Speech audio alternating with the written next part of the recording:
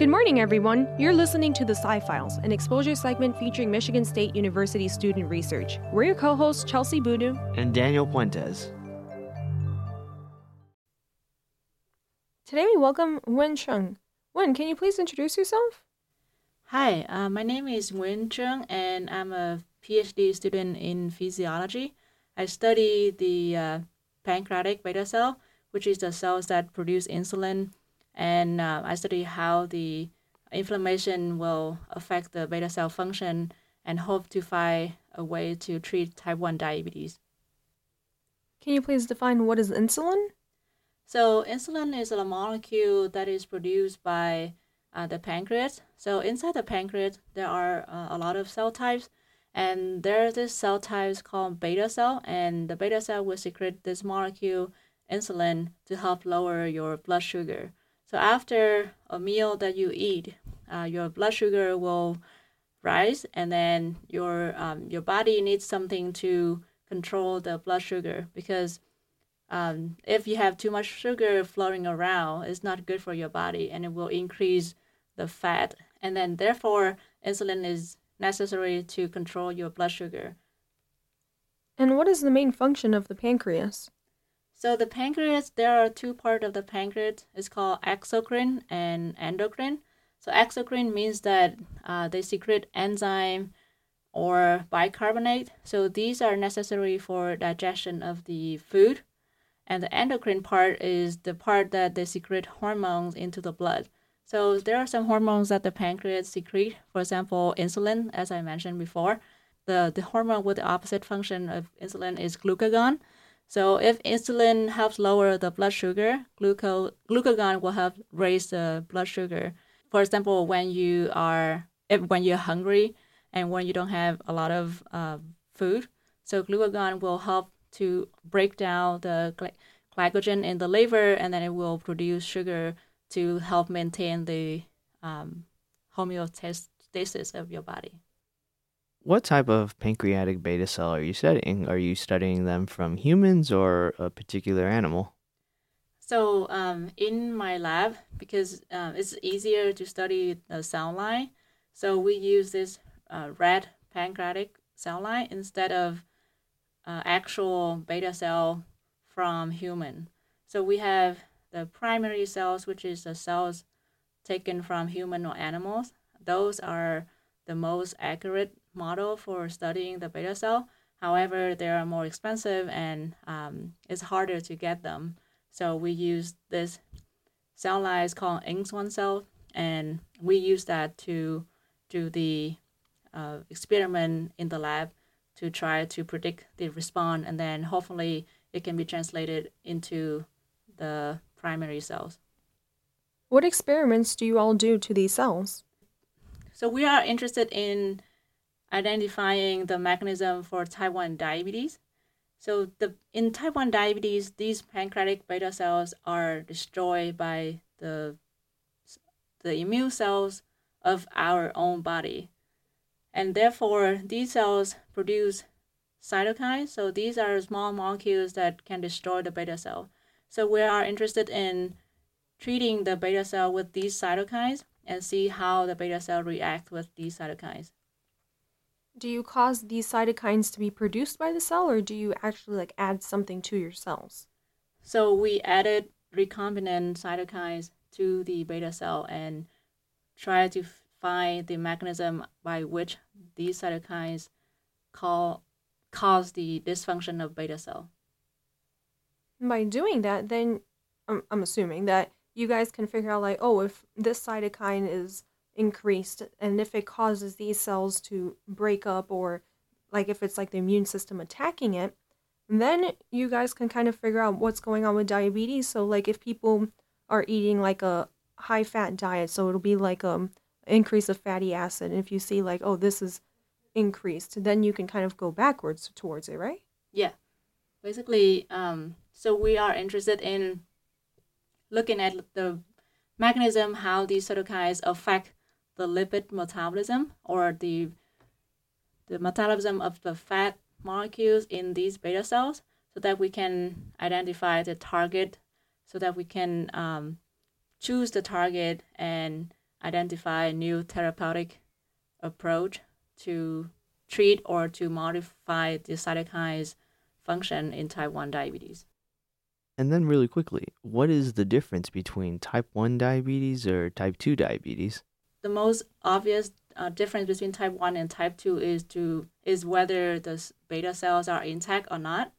So for type 1 diabetes, it's also called juvenile diabetes because mostly people who are diagnosed with type 1 diabetes are children, and the onsets are usually around teenage or younger age. So in type 1 diabetes, the beta cells are attacked by the immune cells and because they have autoantibody. So they expose something and then that are mistaken by the immune cell as foreign factor, and they are destroyed by the immune cells, and therefore these beta cells are destroyed, and therefore they can produce insulin to control your blood sugar. In contrast to type 1 diabetes, type 2 diabetes are not usually juvenile. It's usually correlates with metabolic syndrome, for example, obesity. So you can see a lot of people with obesity, they have type 2 diabetes as well. So in type 2 diabetes, the beta cells are not attacked by immune cells per se, but they are not sensitive to the change around them. So they can secrete enough insulin, or the insulin is losing the function to control the blood sugar. So that is the main difference between type 1 and type 2. With which type do people need to inject insulin into themselves? So because type 1 diabetes, you have loss of insulin and loss of beta cells, so you have to supply the insulin. So people with type 1 diabetes need to have insulin supply with the injection or insulin pump. For type 2 diabetes, you don't need insulin in the beginning, but as the disease progresses, you will have to have insulin besides the oral drugs. Is insulin the only thing that these diabetic patients need, or are there other things that they need to do to manage their quality of life? So we study type 1 diabetes, so I can tell more about type 1. So for type 1, you need insulin as like it's an essential for your life. So if you don't have insulin, your blood sugar will be skyrocketed, and it was super dangerous.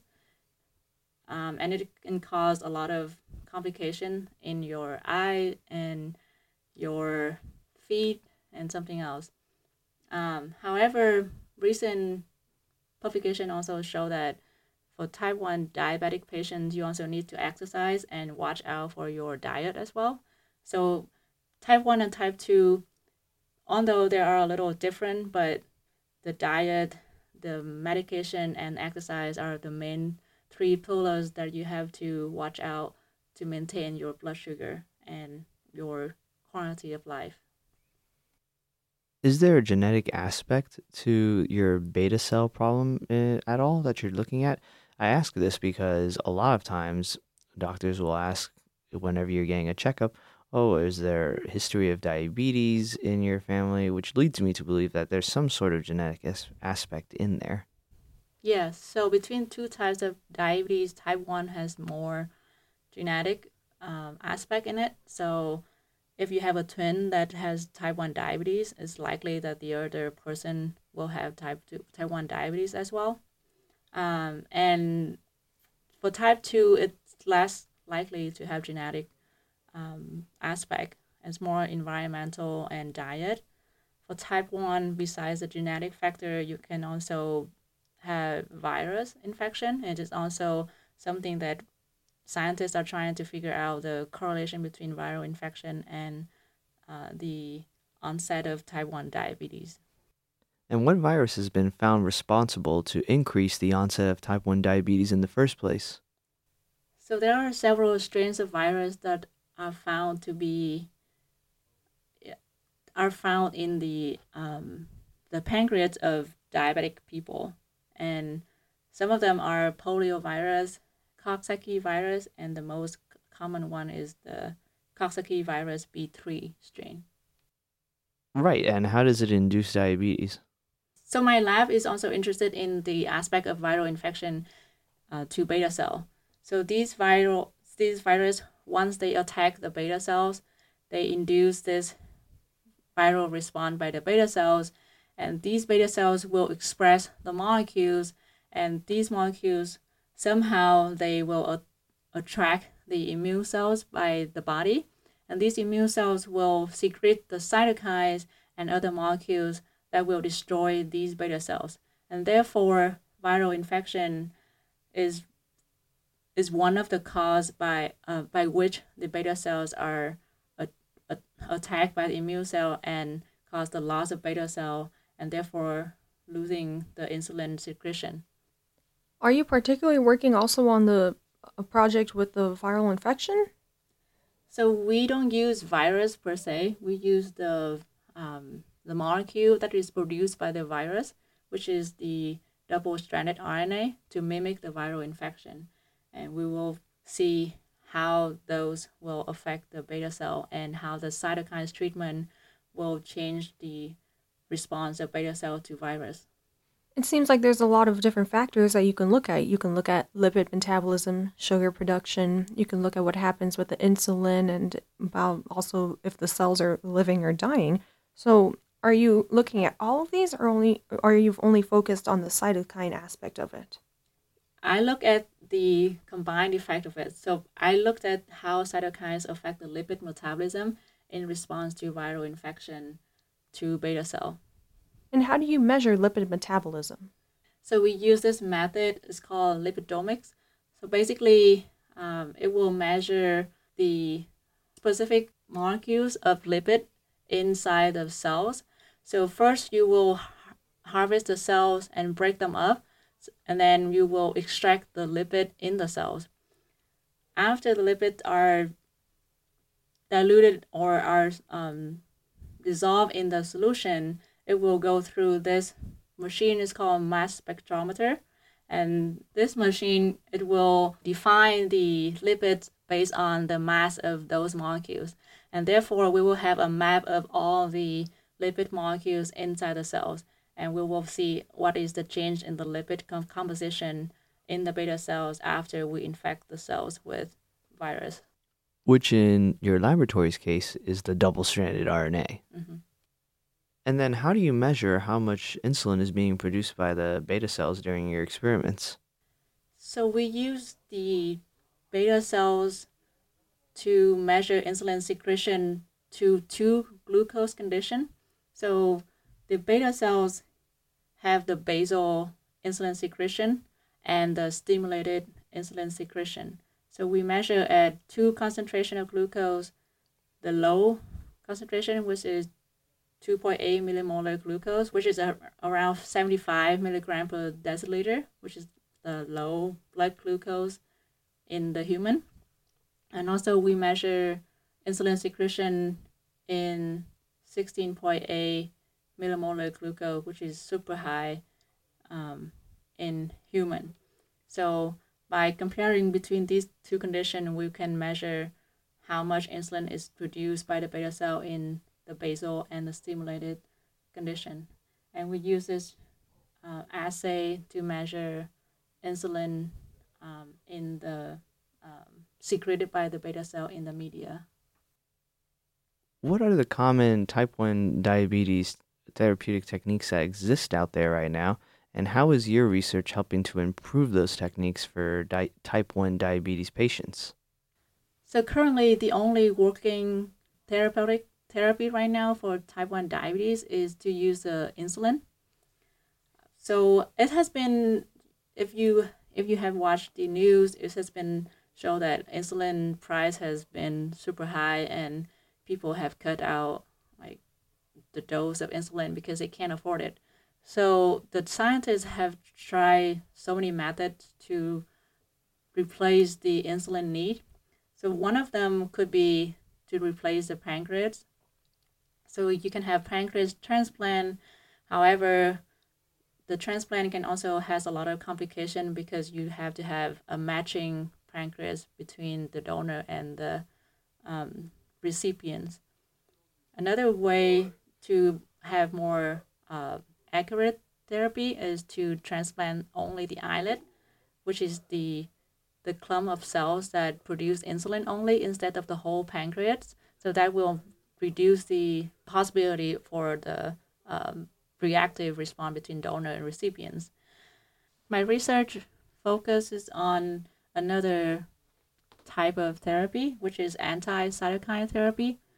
So as I mentioned before, these cytokines destroy the beta cells and therefore they are culprits for type 1 diabetes. So there are some research out there that are trying to target these cytokines by injecting something that can neutralize these cytokines, and hopefully that they can reverse the effect of these cytokines on the beta cell. So my research, hopefully it can identify the mechanism of interferon gamma, which is the specific cytokine that I am interested in, and find a way or a target that can modulate the effect of interferon gamma on the beta cell so that we can preserve the beneficial effect of this cytokine but can twist the detrimental effect of this cytokine. And hopefully it can make the beta cell protective from the detrimental effect of cytokines. Is there a particular reason why you chose to pursue diabetes type 1 research? So it's a funny story because my undergrad research, I studied type 2 diabetes, and I study like analytical chemistry research. So I try to synthesize this resistant starch so that it cannot be broken down too much, so it will be like slowly broken down and it doesn't cause too much glucose to be released after you eat. And therefore, I gained my interest in diabetes in general. So as I transited into my PhD program at Michigan State University, I found Dr. Olson research very interesting.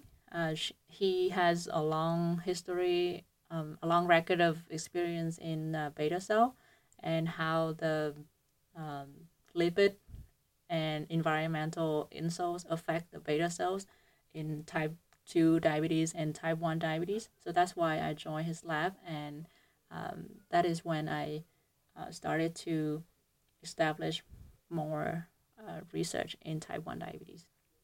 Where did you conduct your undergraduate research in? So I came from Hue University of Medicine and Pharmacy. So um, it's, it's a university in Vietnam. So I got the Bachelor of Pharmacy there, and as a part of my undergraduate training, we had to do some research, and my thesis was to synthesize the chemical resistant starch for type 2 diabetes patient. Okay, I didn't realize that you had come from Vietnam right before you started pursuing your PhD here at MSU. What was that transition like, making the move all the way across the world to here, and what has helped make that transition smooth for you? Definitely, the weather is one of the biggest change. So I came from a tropical country to Michigan, which is super cold, as you know. So I was very lucky to have a, a lot of support right in the beginning. So we we got in touch with these professor from MSU, and they were very helpful in terms of introducing us to the new life, and they picked us at the airport and help us with like the um, like settled down like for the first month. So it was very nice. So that is very warming welcome of the America to us, to me in particular. Um, and besides the weather, I think Michigan has been very. I mean, it's a very nice state to experience.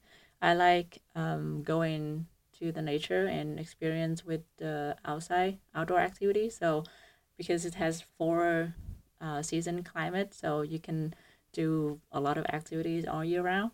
So I think Michigan has provided me a lot of experience and um, yeah, during my PhD, and I'm grateful for that. So I actually met Nguyen before today. I know her from the Council of Graduate Students. Are you involved in anything else? So besides the Council of Graduate Students, I was actively involving in the Physiology Council of Students. So for the last 2 years, I've been trying to organize a lot of activities for the students and specifically academic related. So, for example, in my department, we have the comprehensive exam around the year 3 of the graduate program. So a lot of these students they are very nervous in terms of like presenting their present their oral presentation before the actual day. So I help organize the practice talks for them, and they have they have benefited a lot from that because the audiences are graduate students, so we raise the questions that the committee members are not actually giving, and it brings some new aspect to the graduate to the person who's doing the comprehensive exam. That's wonderful. I believe that a lot of graduate students really do need that experience. It's really good to practice, especially whenever it's such a long talk in front of people. Yeah, I agree. I remember just a couple weeks ago, I had to give my oral presentation for my committee, but now here I am as a PhD candidate in the graduate school. But thank you so much, Win, for coming in this morning to taking the time to talk about your research in type 1 diabetes. We really do appreciate it.